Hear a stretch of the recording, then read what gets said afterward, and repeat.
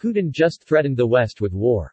According to an E-Turbo news source in Luhansk, the proclaimed People's Republic in eastern Ukraine, a local TV channel quoted Russian President Vladimir Putin saying that Russia will respond immediately to any interference by Western military into the ongoing Russian invasion in Ukraine. Putin added, "Our response would be something never seen in history." In the meantime, Ukrainian President Volodymyr Zelensky talked to U.S. President Biden. Biden has also been briefed by the U.S. Secretary of State and Defense. He called the strike unprovoked and unjustified. Biden will be meeting with G7 countries on Thursday to decide on more sanctions against Russia.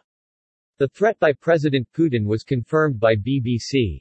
U.S. Secretary General Antonio Guterres said, "President Putin, in the name of humanity, bring your troops back to Russia. This conflict must stop now."